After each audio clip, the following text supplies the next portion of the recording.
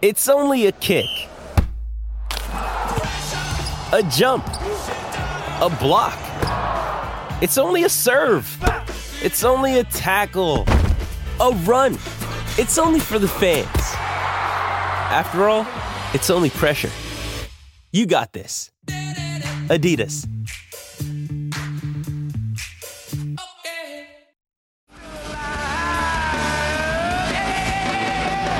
Welcome back. It's 12 away from 7. We've got great suggestions, great headbands. Bjorn Borg, Bruce Dool, Gary from Mundaring. Oh, no, he sent that in. Andre Agassi, LeBron James. No, I didn't wear a headband in the 89 Premiership. Thank you, Roy. Let's go to our next guest, Josh Gabelich, afl.com.au. And the name that popped up yesterday, surprised a lot, is Lockie Schultz. Appreciate your time, Josh. Good morning.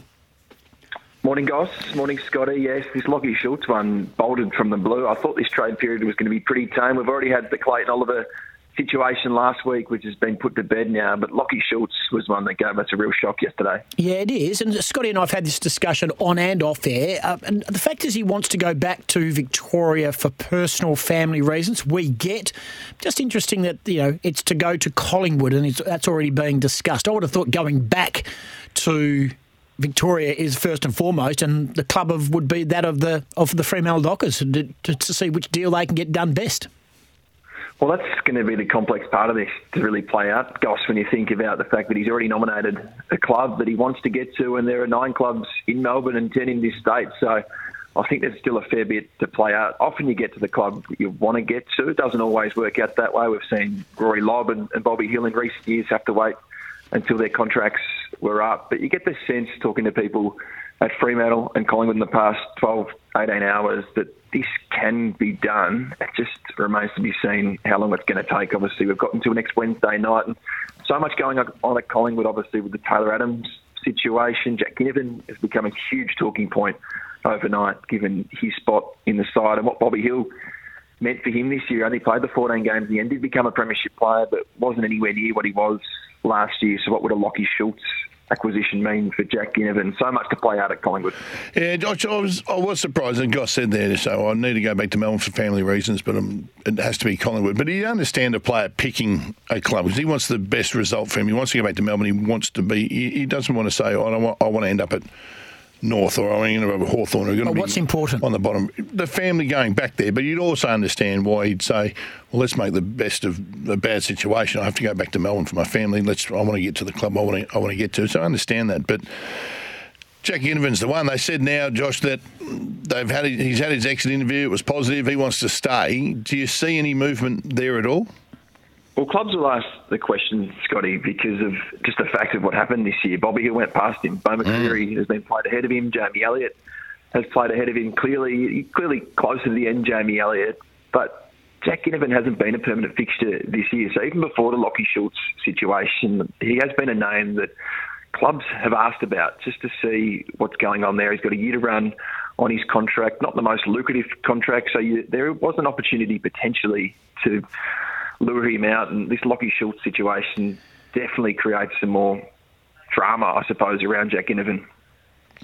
It is got a lot to play out, and there are 2 names I don't think anyone really thought so. Although we did discuss the trading of Jack Ginnivan last week. We've already played the audio, Josh, just in regards to just maybe he rocked the boat post-grand final as much as he did sort of go into the races the night before. I think that's got a very messy for him. It's very Craig McRae culture. Seeking, and that's really just not what he's after.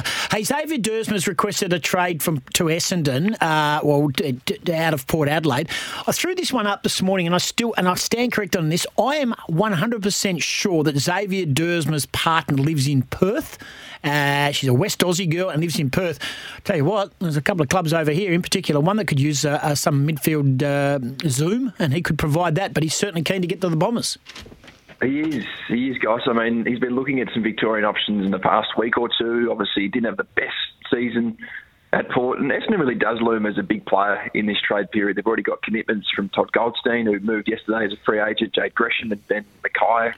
Expect both of them to be lodged today. But Xavier Dersma has become the 4th player that Brad Scott and his team are looking at, and whether he's packaged in the Brandon Zerk-Thatcher deal, time will tell. I think both clubs want to do them independently to make it easy. I don't often see players packaged in the same deals anymore. But Port clearly have a lot on their plate as well with Jordan Sweet and Asava Radicalea, potentially even Ivan Soldo. We saw what they did yesterday with Freo, splitting their future first into 2 second-round picks. So they're moving to get some of these deals done.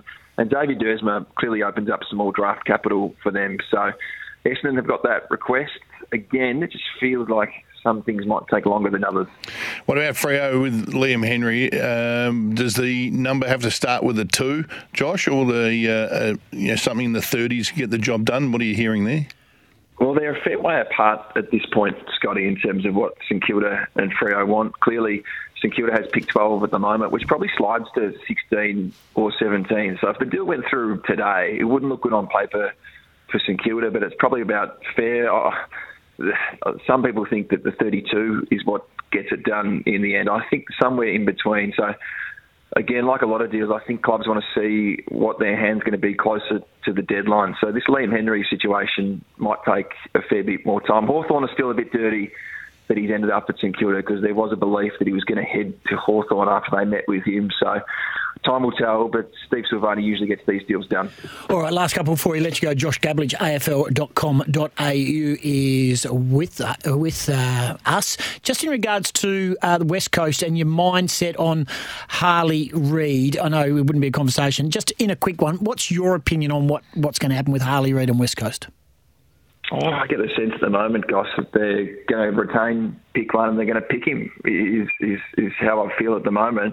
I mean, still plenty to play out. What I do think is that they won't trade that pick between now and the end of the deadline. They've got all the way up until the draft in November. They've got another 6 weeks to survey the market, get the best possible deal. They wouldn't trade it between now and the trade deadline. I wouldn't have thought. I think they've been pretty strong on that. So you look at their history over the journey, and it's in the space of the last 12 hours on the back of Lachie Schultz and Liam Henry, and you look at all the players from Fremantle that have left since 2017, you compare that to West Coast, they have that confidence that if they do pick Harley Reid, he will stay. So much to play out. Obviously, everyone's in the trade focus at the moment, but we'll quickly turn our attention to the draft and look at the clubs that are going to come after pick 1, because I'm sure plenty will between now and November. Hey, just before we let you go, mate, what can you tell us about Josh Gibcus? He burst onto the scene, was going really strong in 22, missed all of this season, heading to Qatar for some specialist treatment.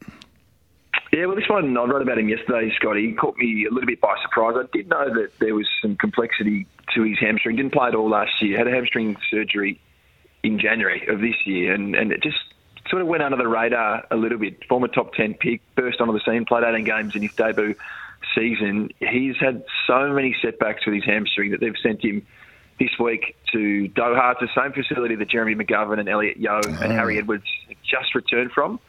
It's widely regarded as probably the leading sports medicine practice in the world. So Richmond have long ties to this place, and they're going to send him across for the week with the hope that they can finally get him right, because they've been stumped by this issue. They've spoken to experts all around the world. He had a wound infection and nerve damage, and it's just really, really complex. They took a lot of confidence from the Dylan Grimes situation almost a decade ago. This is far more complex, but they're confident they can get him right, but they just want to invest in him right now. So still no timeline on his return. They're hopeful early next season, but when you think he hasn't played since the back end of last year, it's remarkable how much footy he's missed. Thanks for taking our call. Always good to chat with you, mate, and we'll do it again next week, maybe. Thanks, Goss. Yeah, definitely. Chat soon. Josh Gabelich, AFL.com.au. One of the best in the business, keeping us all up to date with what's happening with trade, some movements and a bit of news as well. Let's get a breakaway. Too. It's amazing. It's incredible. News is next. Then John Riley's going to join us. Jason Berendorf from WA after their win yesterday. Your calls, your texts. Why would Logan McDonald come back to Freo when he's out of contract? Swans seem on the nose and Freo, on the rise. On the rise, and Freo seem to be stuck in the middle.